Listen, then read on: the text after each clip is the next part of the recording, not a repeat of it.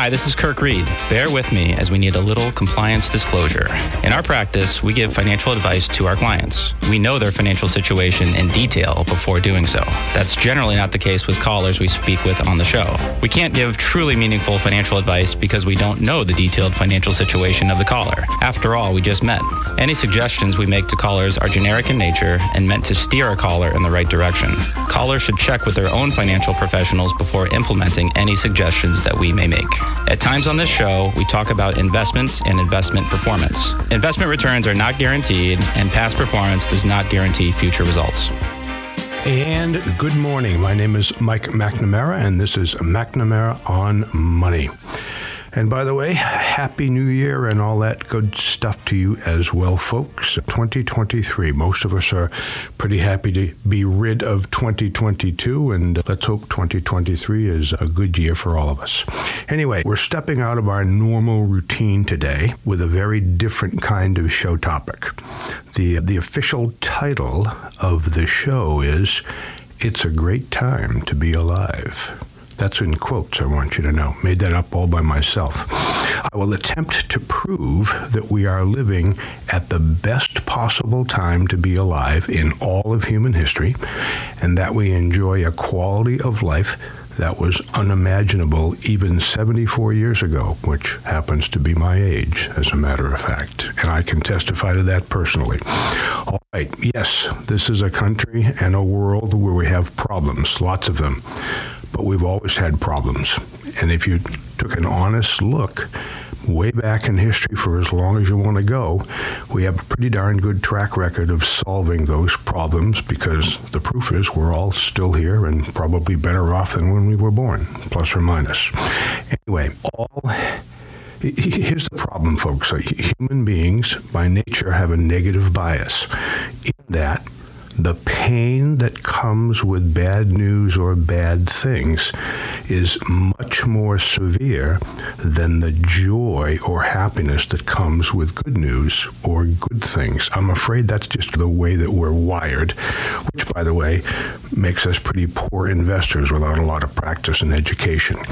Anyway, all forms of media, radio as well, not WATD, of course, but all forms of media sell much more bad news than good news, and that just feeds and grows this negative bias that we have as people. Think about it. We are absolutely assaulted with bad news all the time. No wonder we don't feel too good about ourselves or the future, or at least hopefully not too bad. We are focused on the bad news, and it forces us to lose our perspective. We take for granted good things in our world and are consumed in worry about the bad things. Oh, I just bought a new car. I expected that, but I'm worried about global warming or whatever. And I'm not demeaning any of the problems we have, folks, but I want to say this again. We take for granted the good things that we have or our lifestyle like we deserve them. We don't even think about them, but we're consumed with worry about the bad things. And it's just something I want to try to make people feel a little bit better about the future with this show. The rate of human progress and improvement in the quality of our lives over time has been astounding, and we have much to be hopeful for in the future.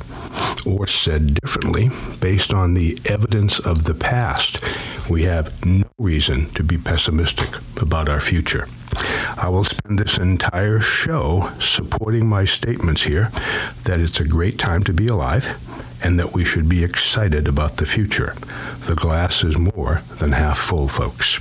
All right, one question for you, which I think I'm going to ask every time we come back from a break, and it puts everything in perspective as far as I'm concerned. And as I ramble on here for the next couple of hours, I want you to be thinking about this question. I'm going to remind you about it a few times. So here we go. Would you rather, if you had a choice, would you rather have been born at the date and time and place of your birth, or 500 years ago, or at any other time and place in human history? If your answer is you're pretty happy with the date and time and place that you were born, then congratulations, you'll get some kicks out of this show, and I think you'll feel even a little bit better than you might feel after answering that question. If your answer is no to that, I'm sorry about the life you've had, folks, or whatever's going on there, but don't tune us out here. I'm going to attempt with great effort to try to convince you that there just might be some reason to hope about the future, and there just might be some reasons to be thankful about the life that you have right now. Is this a money show? Yes, McNamara on money. And you know what? Okay, the overwhelming trait that you need to be a good investor is to be an optimist.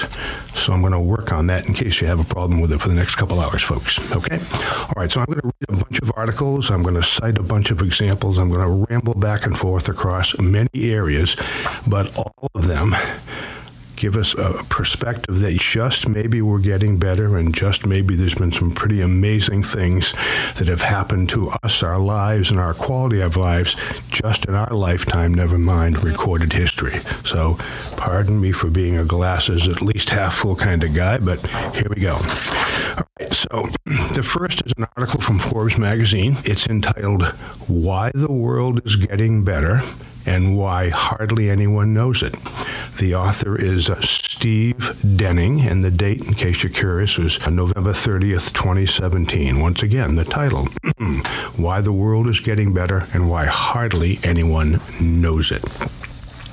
Read the news, and you can see that the world is going to hell in a handbasket, and fast. Terrorism, nuclear weapons, economic stagnation, social unrest, autocratic leaders, structural unemployment, de-skilling, I'm not sure what that means, growing hopelessness, the opioid epidemic, increasing inequality, xenophobia, economic migrations, recessions, financial bubbles, crashes, recessions, depressions, the list goes on. Oh, let's not talk about a small war going on in another part of the world right now to add to that mess. So, when a recent survey asked, all things considered, do you think the world is getting better or worse? The results were predictably bleak. In Sweden, only 10% thought things were getting better, and in the United States, it was only 6%. 6% of folks think the world's getting better. I'm talking to the other 94% right here. This is your special day. Excuse me. Hardly anyone thinks the world is getting better. And yet the facts show otherwise.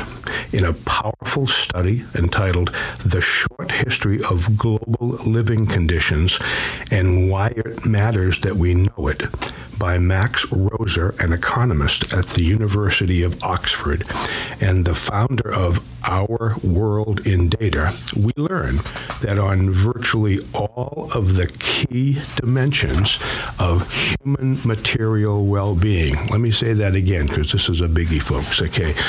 On all of the key dimensions of human material well-being, and here they are: poverty, literacy, health, freedom, and education. Let me say that again, folks.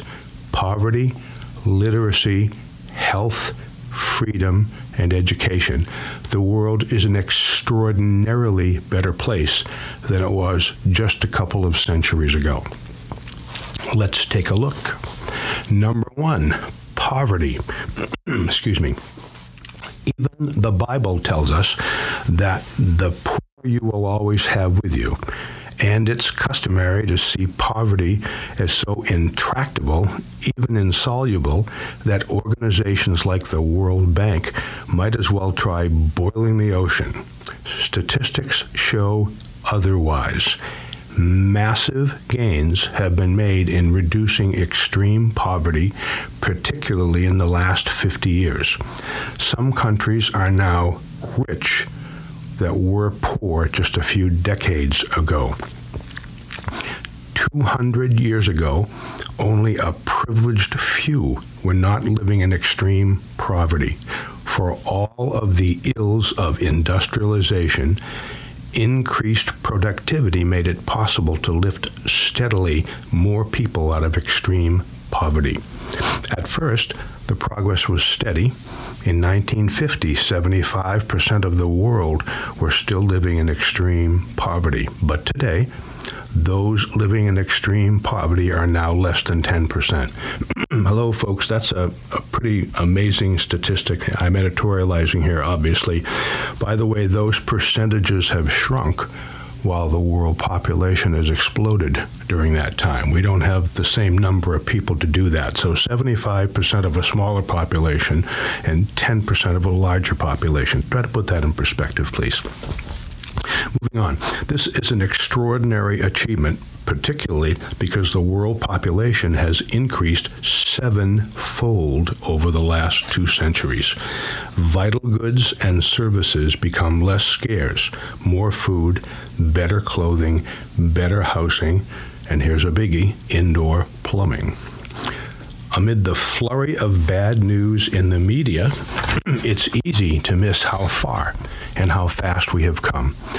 As the media is obsessed with reporting events where things have gone wrong, it is easy to overlook this extraordinary fact.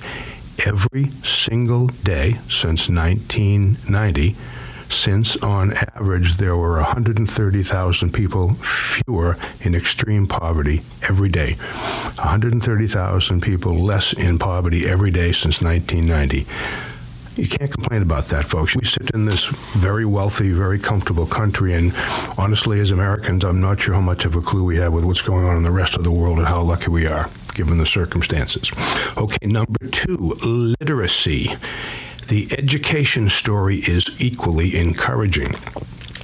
Data shows that the share of the world population that is literate over the last 2 centuries has gone from a tiny elite to a world where 8 of 10 people can read and write. Health. Progress in health is equally astonishing. A key reason for our surprise, ? We don't know how bad things used to be. That's right, we take for granted, folks, the things that we have, and that's just something we need to be thinking about a little bit more often. Okay, we don't know how bad things used to be. In 1800, more than 40% of the world's newborn died before the age of 5. Now, only a tiny fraction die before the age of 5. How come? Modern medicine helped, particularly the discovery of germs, but even more important were improvements in housing, sanitation, and diet. Number 4, political freedom. Political freedom has also made progress. Given the emergence of populist leaders and dictators around the world, it's easy to underestimate what's happened in establishing political freedom and civil liberties, which are both a means for development and an end of development. Freedom is notoriously hard to measure, and our World in Data group uses an index of democracy as the least problematic of the measures that present a long-term perspective. I guess that wasn't exactly a ringing endorsement of democracy, but let me read that again. Okay, our World in Data group uses an index of democracy as the least problematic of measures that present a long-term perspective. This index suggests that in the 19th century, almost everyone lived in an autocratically ruled country. Today, more than half the global population lives in a democracy.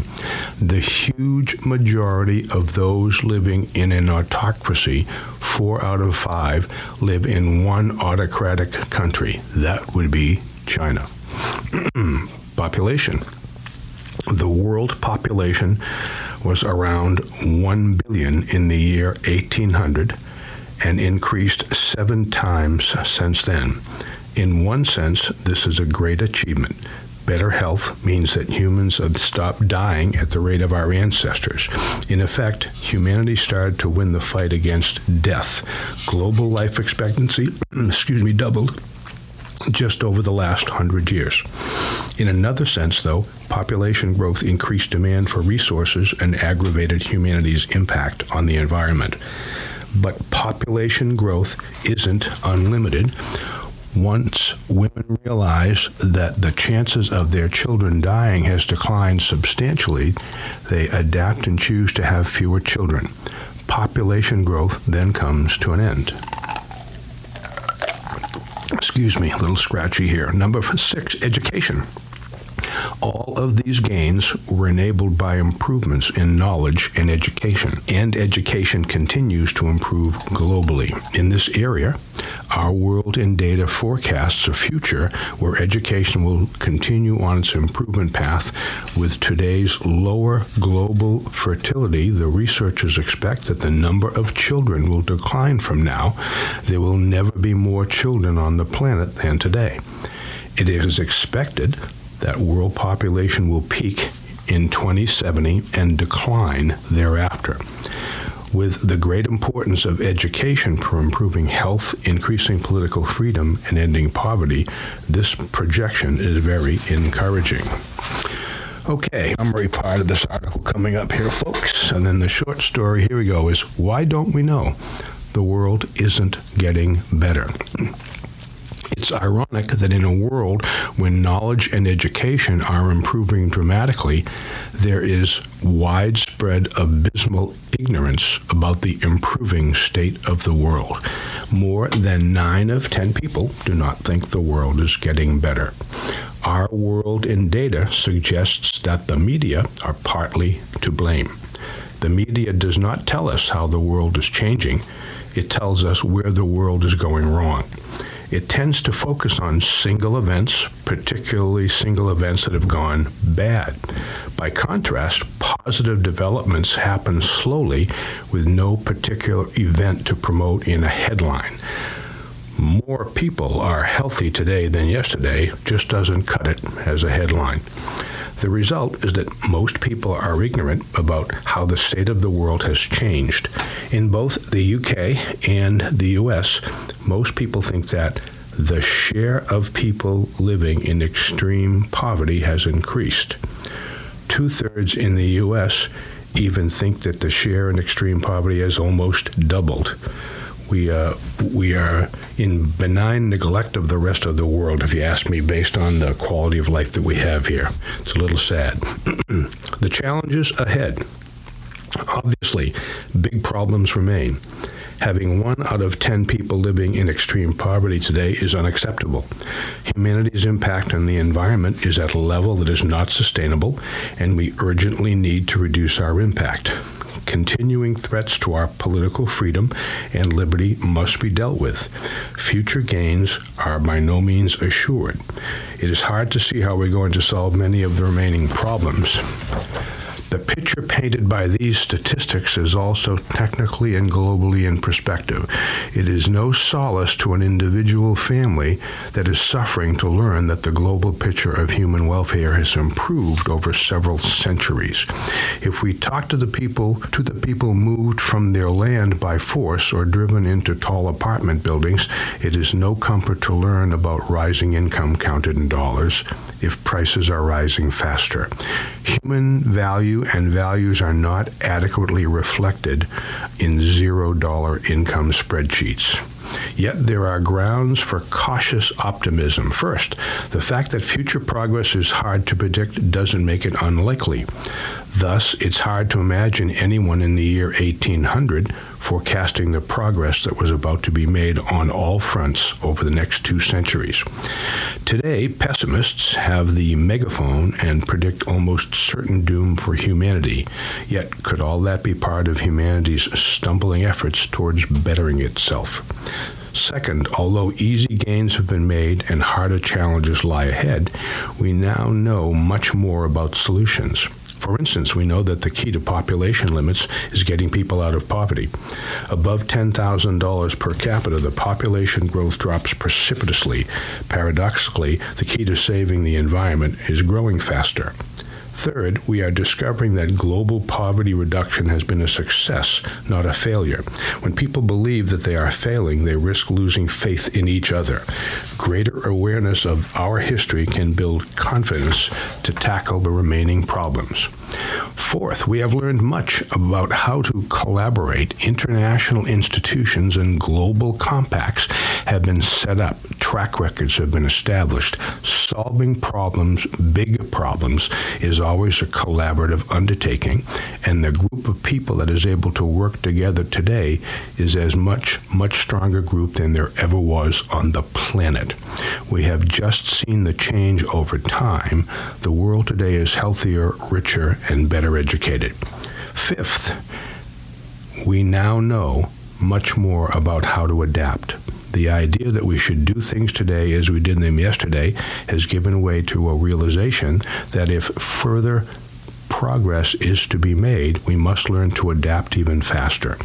Management practices that aim at preserving the status quo are bottlenecks in the effort to achieve further progress. Innovation must be continuous. If we are to master the challenges that lie before us in a world of accelerating change, the increasing complexity, organizations must learn to become more fragile. Okay, that was pretty good. We got about a minute or so here. Okay, please, let's just think about this for a moment. Okay, would you rather have been born at the place and date and time of your birth or any other time in any other place in history? I'm thinking your answer to that is probably when you were born, and there's about 8 million reasons for that. Okay, we are negative biased by, unfortunately, just that's the human condition, and being assaulted by media and all kinds of bad news, we just get overwhelmed and lose our perspective about things. Okay, folks, when we come back here, I'm going to read from an article called 7 Incredible Medical Breakthroughs That Changed the World. And on that note, we'll be right back. This is Mike McNamara. If you're looking for a financial advisor, start by asking him or her 3 questions. Number 1, are you a certified financial planner practitioner? Number 2, are you legally held to a fiduciary standard of care for your clients? And number 3, do you only give financial advice and not sell investment products? These are all simple yes-no questions. If he or she doesn't answer yes quickly and starts talking, that's a no, and it's time to move on to another advisor. We're back. My name is Mike McNamara. This is McNamara on Money, and we're doing something a little bit different today. The name of the show is It's a Great Time to Be Alive. And the bottom line is that I'm going to attempt to prove that we are living in the best possible time to be alive in the history of the world, and that we're going to be okay. And yep, I know we have a whole bunch of problems going on in the world, but we've always had problems, and if you take an honest look back in history, we've solved a whole heck of a lot of problems we've had in the past, and you don't have much evidence to suggest that we can't continue to do that. Maybe more slowly than you'd like, but nevertheless, I think we're working on them. Human beings by nature are negative in bias. The pain that comes with bad news or bad things is much more severe than the joy or happiness that comes with good news or good things. The media assaults us with bad news. I think we lose our perspective. We take for granted the good things in our world and are consumed with the worry about the bad things. The rate of human progress and improvement in the quality of our lives over time has been astounding, and we have much to be hopeful for in the future. Or said differently, based on the evidence of the past, we have no reason to be pessimistic about the future. I'll spend the rest of this show supporting my statement that it is a great time to be alive and that we should be excited about our future. The glass is more than half full. One quick question for you if you're just tuning in, and your answer to it will, I guess, make a statement about the topic here. Would you rather have been born on the time, date, and place that you, or at the time, date, and place that you were born, or 500 years ago, or at any other time and place in human history? Most of us folks would answer, I think, on the date and time and place that you were actually born. Thank you, toilets and medical advances, I guess I could start with, but there's a really long list about that. And if your answer was some other time, then you need to pay attention for the next hour and a half or so. Okay, I am reading from a report from the Worldwide Cancer Research Center dated 4/29/21, and it's basically entitled 7 Incredible Medical Breakthroughs That Changed the World. Evidence that things are getting better. Breakthrough number 1, vaccinations. The coronavirus pandemic has ensured that vaccines have been at the forefront of all of our minds this year. But this is by no means the first public health crisis that has relied on vaccinations to turn the tide. The first ever successful vaccine was the smallpox vaccine, introduced in 1796 by Edward Jenner. Excuse me. He observed that milkmaids who had previously caught cowpox seemed to avoid catching smallpox, giving him the idea to stimulate the immune system with a less dangerous or dead part of a germ. Smallpox was one of the deadliest diseases ever known to mankind, with an estimated 300 to 500 million people. Let me say that again, 300 to 500 million people losing their lives to the disease throughout the 19th century. Less than 2 centuries after the vaccine was introduced, in 1978, a woman named Janet Parker died from smallpox in Birmingham after the virus escaped from a lab. She remains the last person to have died from the disease on Earth to date. You want to think about that for a minute, folks?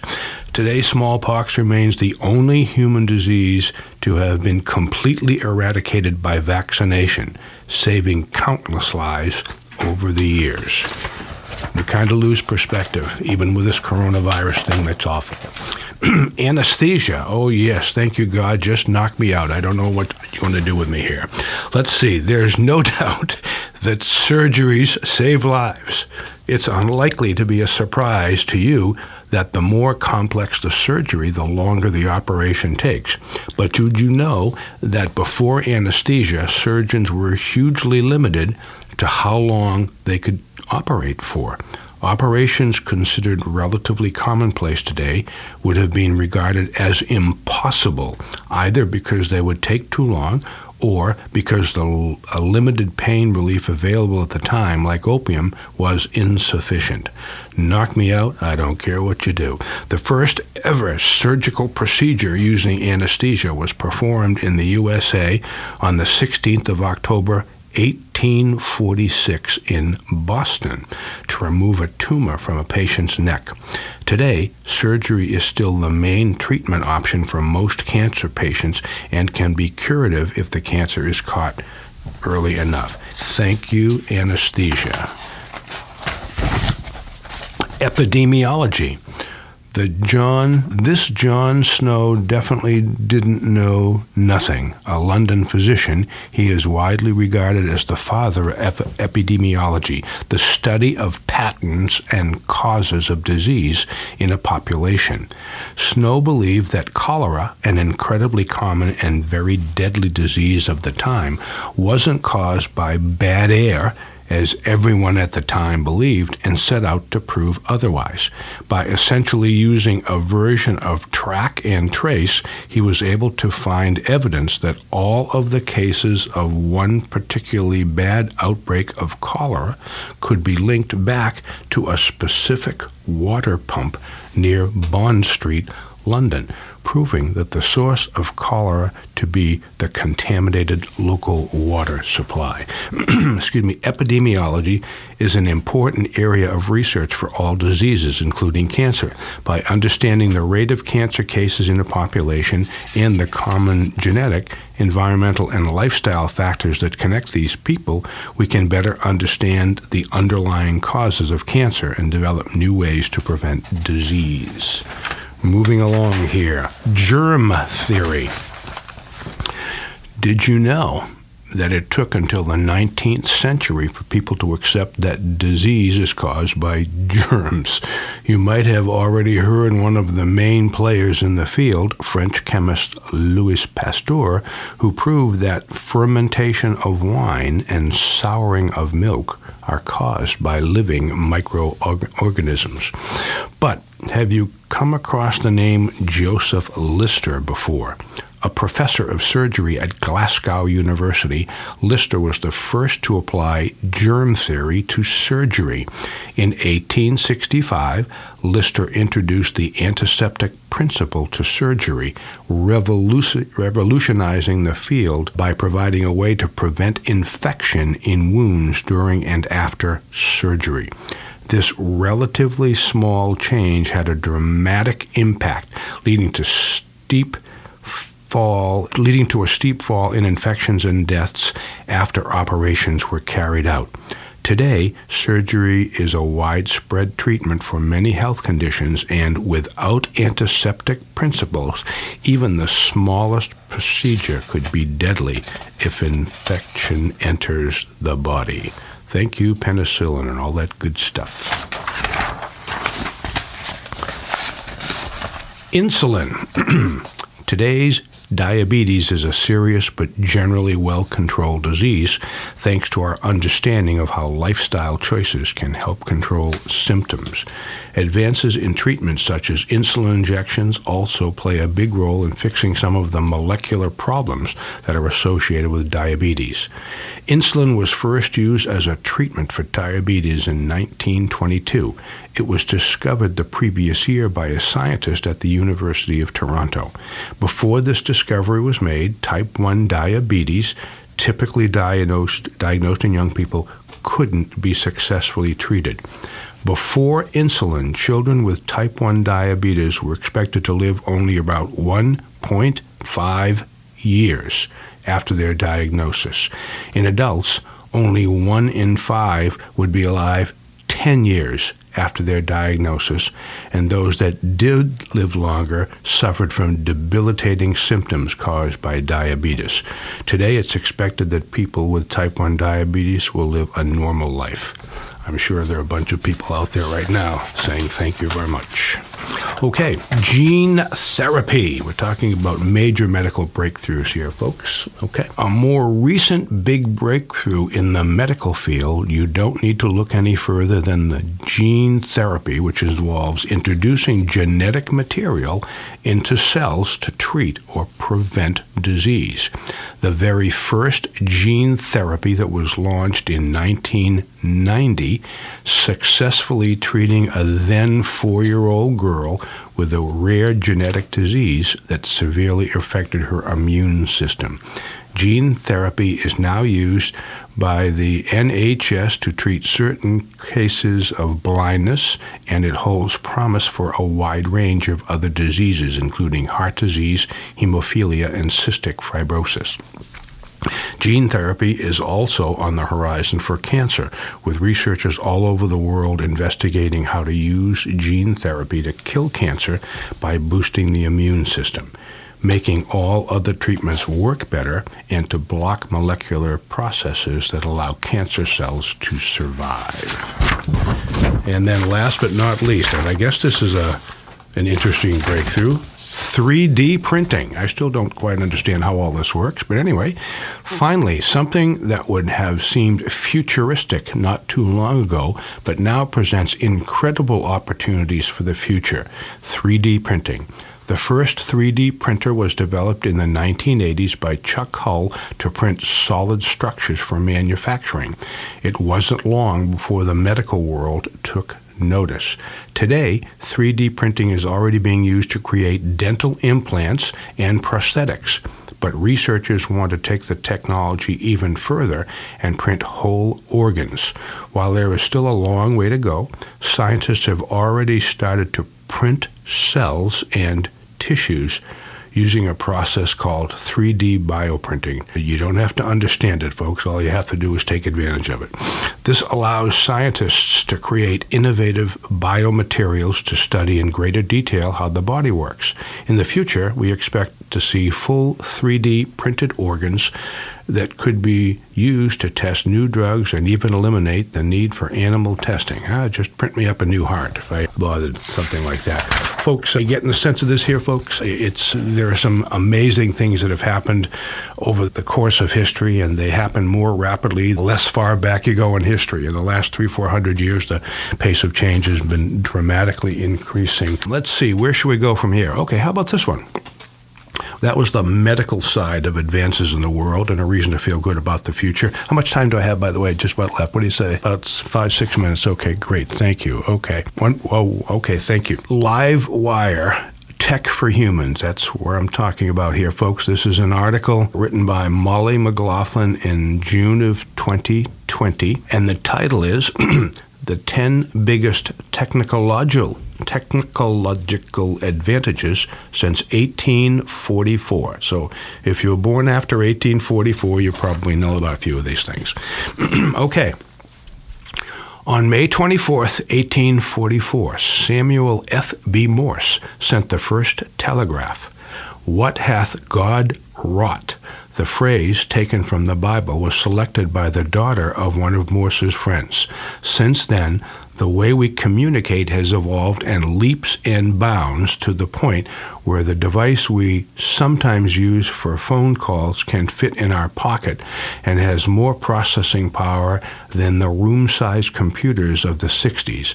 New technology has connected us in many ways, making it easier to communicate, to get around. 1844, 1944, 2022, 180 years, and here we are with smartphones and whatever else you use to communicate. Over the past 175 years, we have seen an array of emerging technologies. Here are 10 of the most significant technological advantages. The telephone, 1876. Just over 30 years after Morse sent the first telegraph, Alexander Graham Bell made the first phone call.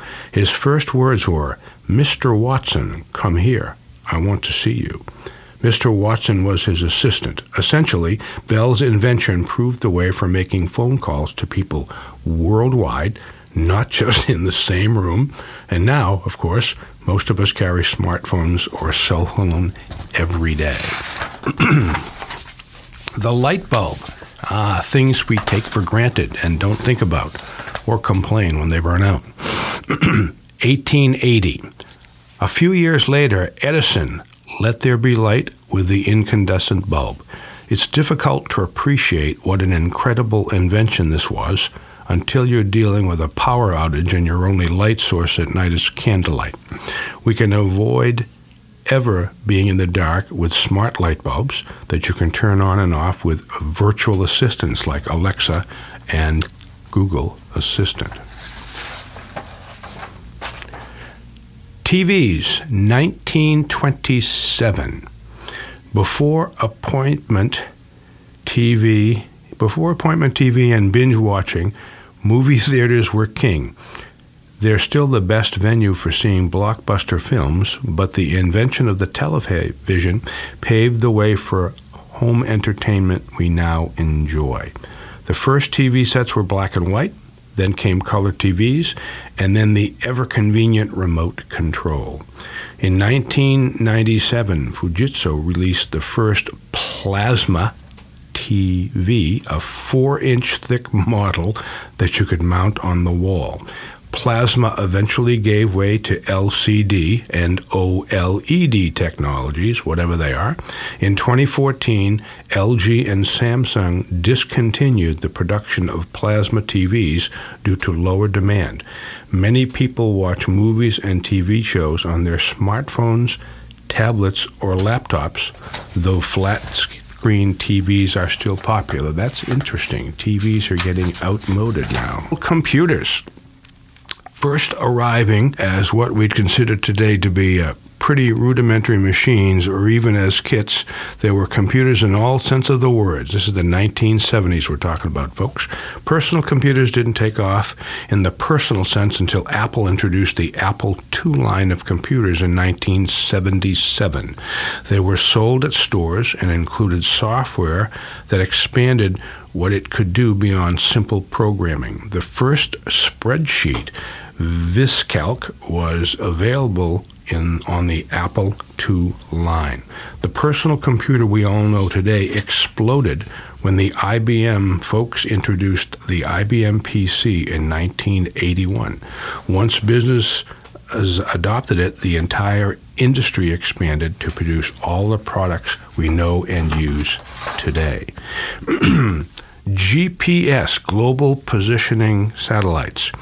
Launched in 1973, the Global Positioning System, GPS, became fully operational in 1995. Originally called Navstar GPS, the U.S. government owns it, and the U.S. Air Force operates it. The system can triangulate data and pinpoint your location, and it powers the GPS devices and apps that people use now to get around. The precision with which I can find a fishing spot in the middle of the ocean is without compare, folks. I got to tell you, love this GPS stuff. I'm sure you do too when you're riding around in your car. The Internet, all right.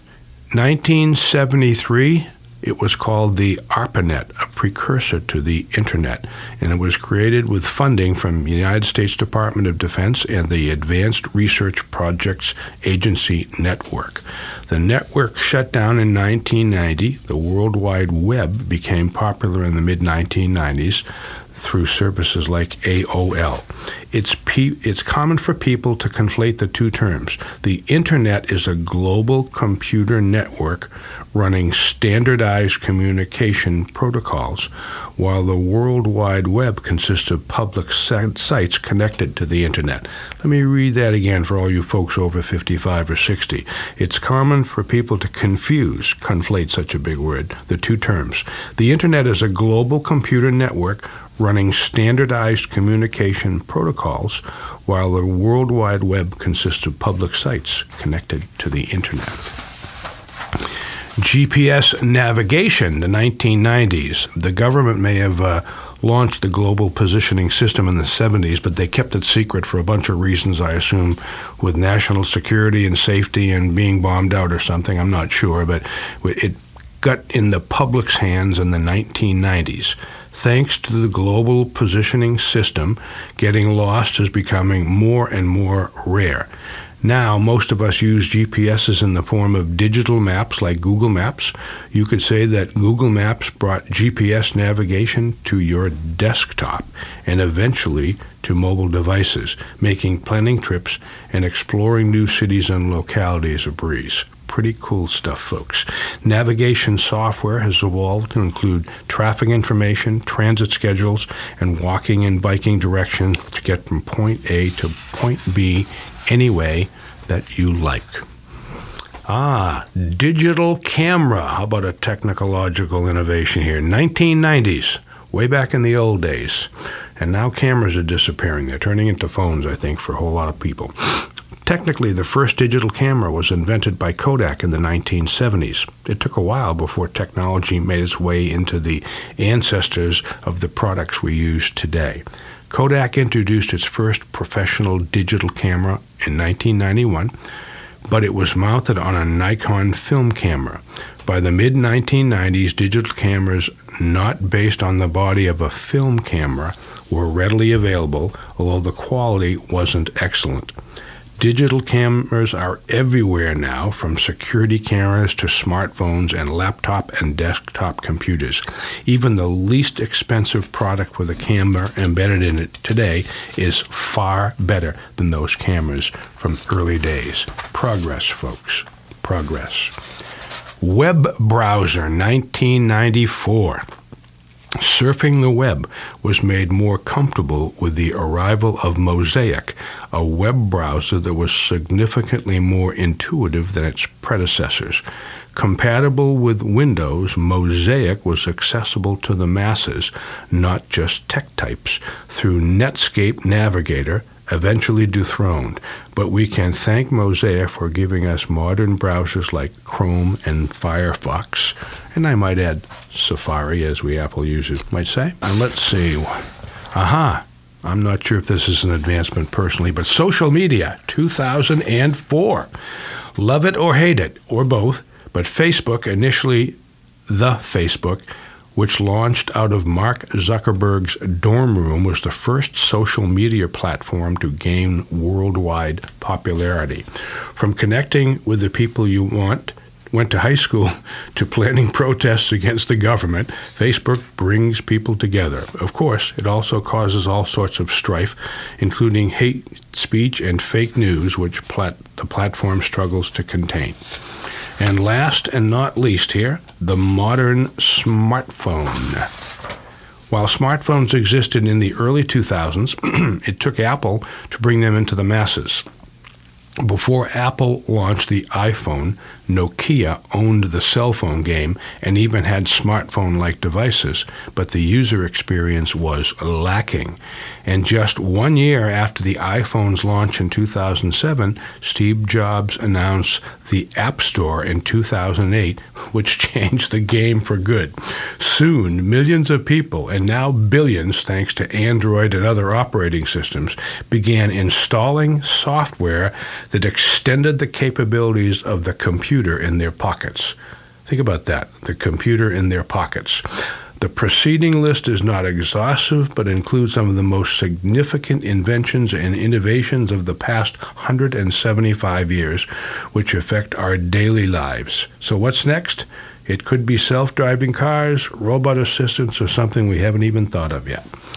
Okay, folks, I rest my case. The world is getting better. We've been improving. We have a better life than we've had for a long time. Let's see. About how much time? I'm sorry. I want to be sure about this. Thank you. Okay, so this is one of my favorites, and I'll get this started before the break here. Excuse me. This is an article that showed up in the Motley Fool back in 2014.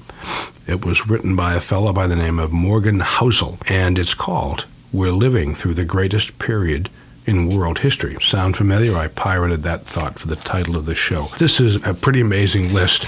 I get a little emotional sometimes when I rip through this list here, but I'm going to start doing that now, and it'll take us into the next hour of the show here quite easily. I have a couple more lists of some pretty wonderful things that have happened in life here, folks.